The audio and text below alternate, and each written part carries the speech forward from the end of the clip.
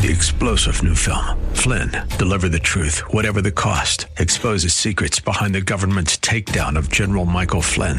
Flynn knew what the intel world had been up to. He ordered the first audit of the use of contractors. This set off alarm bells. He told the truth. He was the most dangerous person for Donald Trump to hire. They had to get rid of Flynn. Flynn, deliver the truth, whatever the cost. Available now. Watch it today. Go to salemnow.com. salemnow.com. From cults to denominations, baptism is a part of practice. So why water baptism? Let's talk about that next, here on Truth for Today.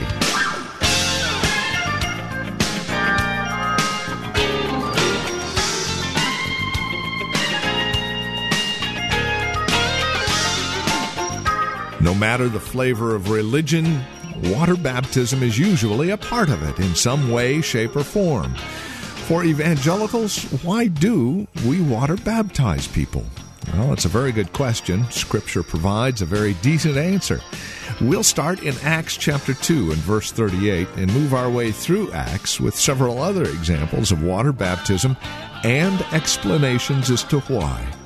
This is Truth for Today with Pastor Phil Howard from Valley Bible Church here in Hercules. Let's catch up with Pastor Phil now in Acts chapter 2 and verse 38 and today's edition of Truth for Today. Peter replied, talking to this audience, repent and be baptized, every one of you, in the name of Jesus Christ, for the forgiveness of your sins, and you will receive the gift of the Holy Spirit. The promise for you and your children, and for all who are far off, for all whom the Lord our God will call. Now, this is a great verse, but you'd be amazed at the different ways it's interpreted.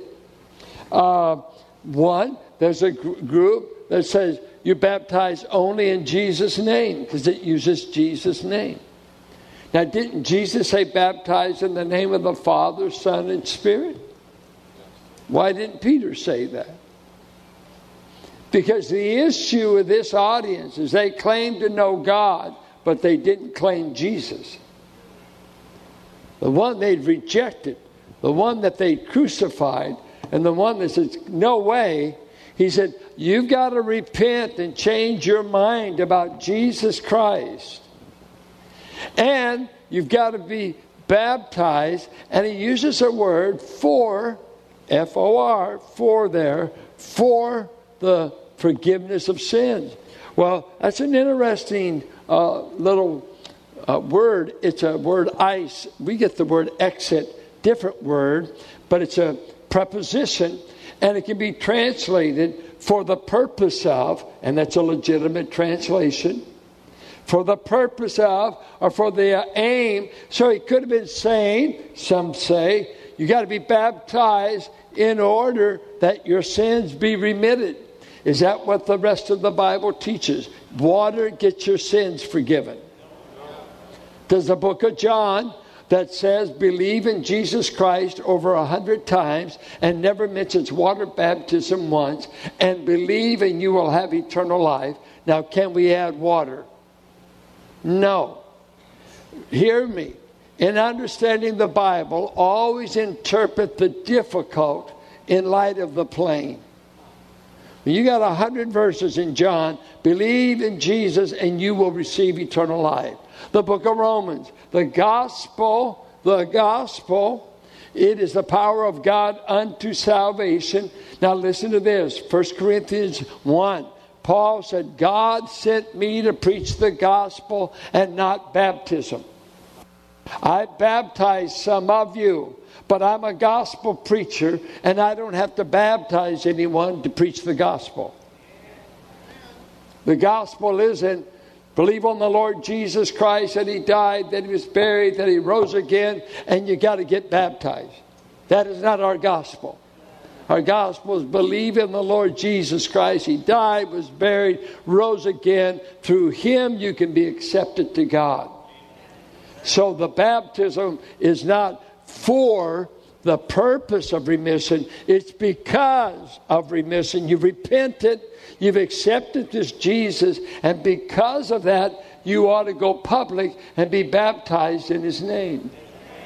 In the same city where you killed him, denounced him, ridiculed him, we want to give you a public way to go public and say, I believe in the Jesus we crucified.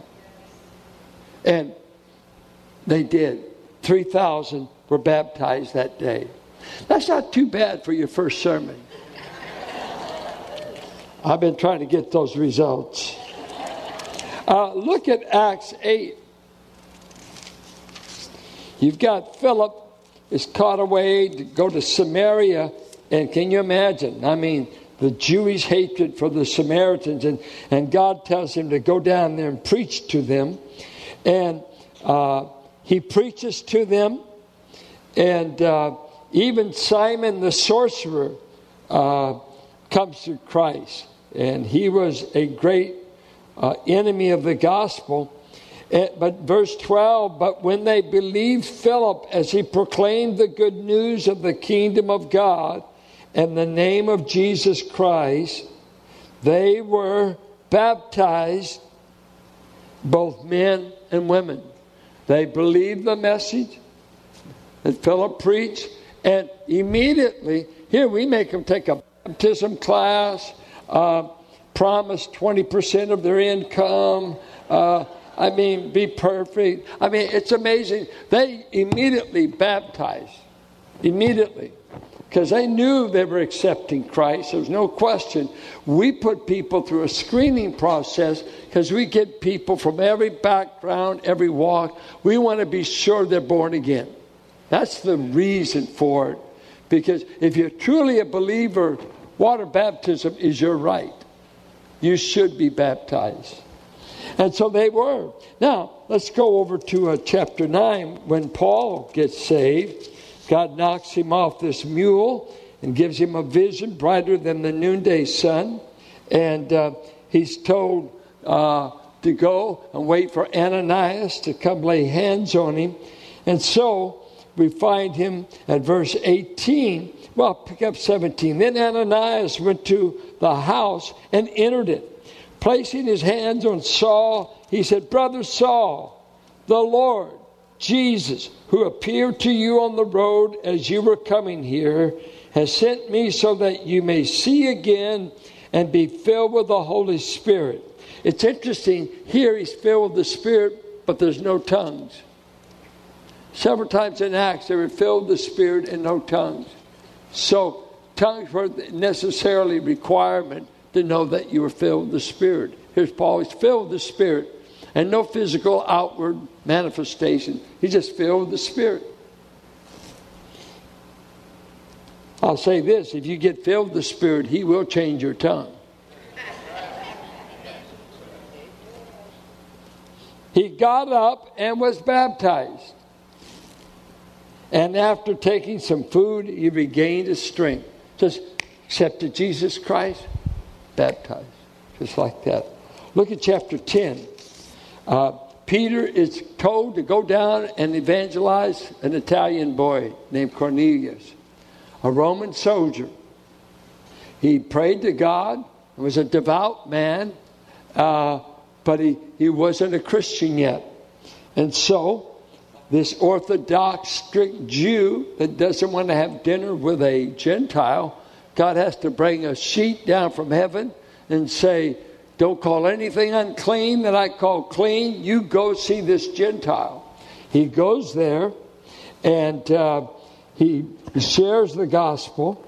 And eventually, look what it says in verse 46, verse 47. In this case, they spoke in tongues as evidence that they had the same Holy Spirit. Then Peter said, verse 47, surely no one can stand in the way of their being baptized with water. They have received the Spirit. You see, they're already saved. They've got the Spirit just as we have. So he ordered that they be baptized in the name of Jesus Christ. Then they asked Peter to stay with them for a few days. Look at chapter 16. This is the early church. They're evangelizing. The missionaries are going out. People are coming to Christ. And what happened immediately upon their confession? He preaches in the city of Philippi. Lydia puts faith in Christ. And when she put faith in Christ, verse 15, when she and the members of her household were baptized, she invited us into her home. She receives Christ, immediately baptism. Look at verse 33. Philippian jailer comes to faith. They spoke the word of the Lord to him in verse 32. At that hour of the night, the jailer took them and washed their wounds. Then immediately he and all his household were baptized. Is that beautiful? Just saying, it was late at night. Could you imagine having a 12 o'clock at night water baptism right there in the house or in the jail, wherever they did it? You don't need a heated baptistry to get baptized. We heat it, nearly put suds in it.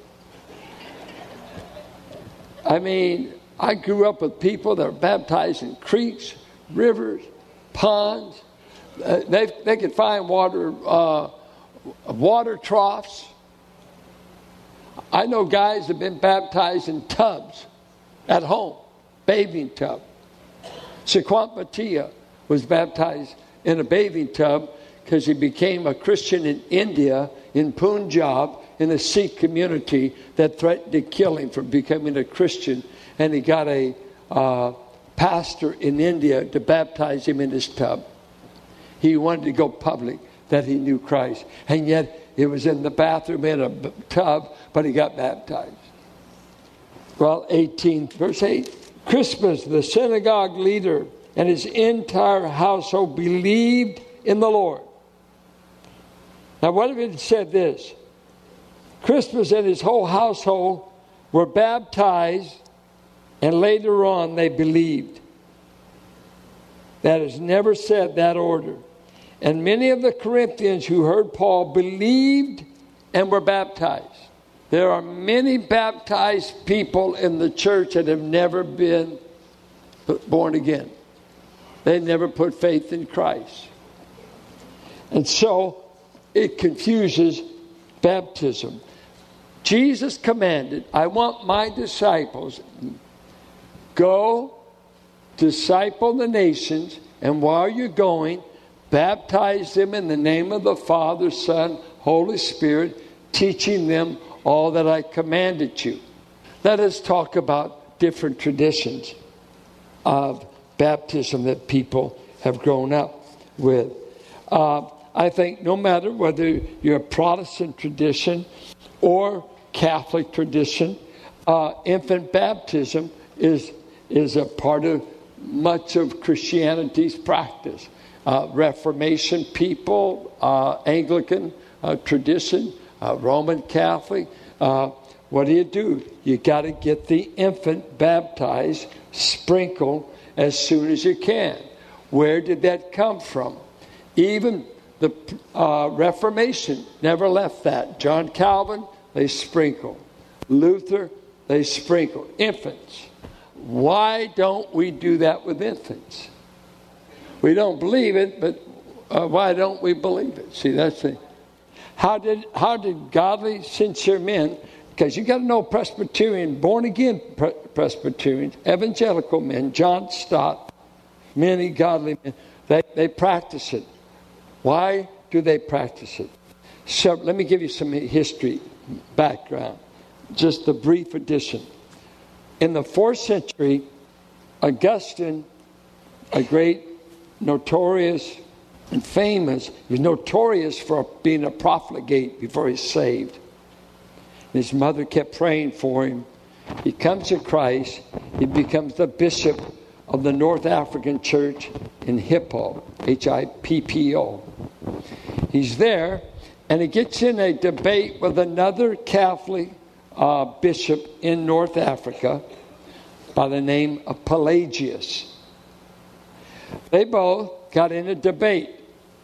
They finally called a church council to resolve the conflict between the church. They're being split over it. And this was the argument they got into. Pelagius said, all children are born innocent and are born without being a sinner. And that they're not a sinner until they commit their first sin. That sounds good, doesn't it? Isn't that what you thought when you picked up the baby? There cannot be any sin here. Keep feeding them. Keep clothing them. In time, they will sin. Now, Pelagius says that's when they become a sinner. Like Adam and Eve in the garden. When they sinned, okay, they became a sinner. Augustine, on the other side, he argued, no. The Bible says we were born dead in sin. We were born identified with Adam. We were born guilty because of our identity in Adam. Pelagius said that is heresy. That is nonsense. You can't be blamed for what another man did. It's not fair to blame me for what Adam did. If you buy that argument, watch out now, Romans 5:12-21. If you buy that argument, neither can you get credit for what another man did. Because God's put the whole human family under one of two men. You're either in the man that brought sin into the world, or you're in the man who paid for sin and makes you acceptable to God. And his whole argument is, I died in Adam. I died. And guess what the argument was? Even before there was the law of Moses, people physically died. There was no law to break. And yet we were still burying babies. How can you be burying the innocent? There were sinners. And death visited the entire human family because of Adam. Your baby can die. Infant mortality. How? Death is a result of sin. Physical death, spiritual death, eternal death. Unless you get in the second man, Christ. And that's the argument of Romans 5. Some don't like the identification that condemns me, but that has to be as true for you to be justified in another man. See, so that tension. So Augustine gets in this battle with Pelagius, says, no, our children are born sinners.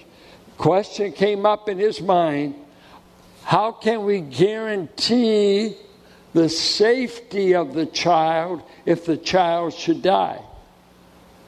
What if my child dies? I want to know where they're going to be. So out of that, they practice infant baptism, but with this theology. This protects my child and guarantees they're not going to be in hell like the pagan children. Pagans' children, they understood, are lost. But if a Christian mom and dad get theirs baptized, we put them under a safety net. And even Protestants argue, they use this argument, 1 Corinthians 7:15, that when an unsaved man lives with a saved woman, what does the Bible say? The home is sanctified. Did you hear that? And it tells that saved woman, don't leave your unsaved husband. Because otherwise your children would be considered unclean. But with the presence of one child of God in that marriage, husband or wife, you're having a sanctifying effect over your children in that home. So just protect those offspring. So there is an argument there, and your reformers use that. The presence. And so the parents can sanctify these children and have a saving effect And so we're going to baptize them, sprinkle them. And so the motive was sincere. The motive was to... But here's the problem. When you read Acts, there's no record of any infant ever being baptized. There is no record of any unbeliever ever being baptized. That baptism followed your profession of faith. Now, let me tell you more than you want to hear. In church history, after the Reformation, there was a group that sprung up in Switzerland and Germany that became known as Anabaptists, which was a cuss word. The Reformers despised them. Luther called them heretics. Most of the Reformers called them heretics. They were the predecessors to Mennonites and to Baptists. And they took on the name Anabaptist. A-N-A, Baptist. But why Anna? Anabaptist, Anabaptist. The word Anna is a Greek word that means again, to be baptized again. Why do you get baptized? Hey, I was baptized as an infant. Were you born again? No. Had you professed faith? No. Had you taken Christ as your Savior? No. Well, your baptism is invalid. It destroyed the message it was meant to convey. That you are identifying yourself. See, baptism for the Jews in early church. If I was baptized into Moses, 1 Corinthians 10:1, they were baptized into Moses. I'm identified with Moses. 1 Corinthians 12:13, I've been baptized into the body of Christ. What does that mean? I've been identified with Jesus Christ. My new identity before God.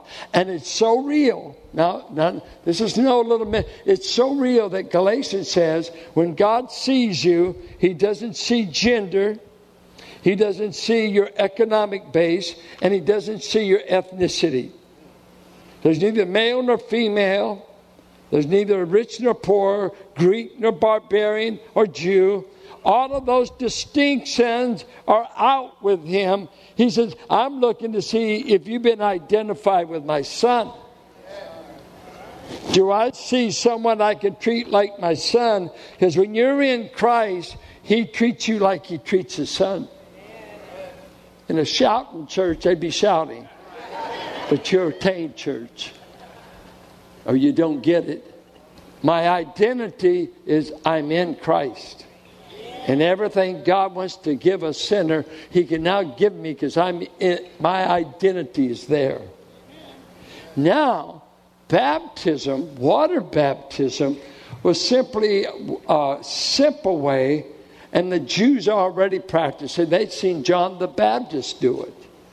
Okay? That I'm going to be identified publicly by profession with this Christ, with John the Baptist, whoever's name I'm being baptized in, I am making, that's my identity. So we don't accept infant baptism as valid New Testament baptism. We're Anabaptists. We're Anabaptists. You need to be baptized again. I would ask you this: have you been baptized since you professed Christ? Jesus said in Mark 8:38 and Luke 9:16, if you're ashamed to own me publicly before men, I'll be ashamed to own you before my Father.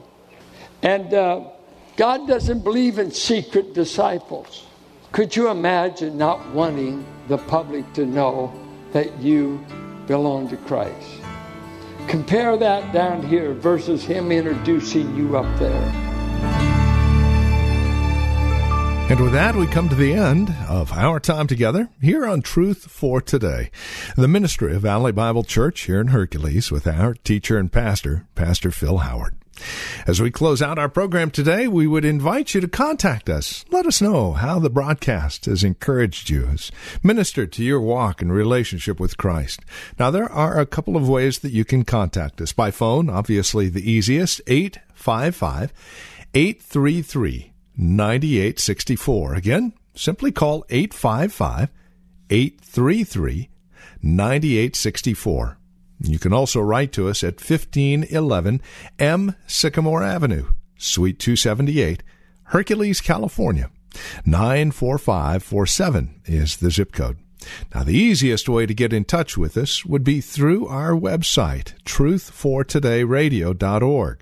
Now, as you stop by, you'll be able to drop us an email, but then take advantage of the many resource materials we have available, again, there at truthfortodayradio.org. You'll also be able to find out more about Valley Bible Church here in Hercules, who we are, what we believe, worship times, directions, and the like. Again, truthfortodayradio.org, or again, simply call 855-833-9864. Would you also bear in mind this radio broadcast is available through listener support. As you link arms with us financially, we are able to continue the ministry here on this radio station. So please consider that as you contact us. And then come back and join us next time for another broadcast of Truth for Today with Pastor Phil Howard. Blessed be the name of the Lord. Blessed be the name of the Lord. Blessed be the name of the Lord Most High. 3-star General Michael J. Flynn, head of the Pentagon Intelligence Agency, knew all the government's dirty secrets. He was one of the most respected generals in the military. Flynn knew what the intel world had been up to. He understood its funding. He ordered the first audit of the use of contractors. This set off alarm bells. The explosive new documentary, Flynn, Deliver the Truth, Whatever the Cost, uncovers the facts behind this scandal. Flynn told the truth. He was the most dangerous person for Donald Trump to hire. I find out the worst enemy that I'm going to face in my life is right here in America. They took my assessment and they wanted me to change it. And I was like, I'm not changing it. They had to get rid of Flynn. With in-depth interviews, archival footage, and never-before-seen personal records of the man behind the headlines. I just felt like I was drowning. Flynn, Deliver the Truth, Whatever the Cost. Available now. Watch it today. Go to salemnow.com. salemnow.com.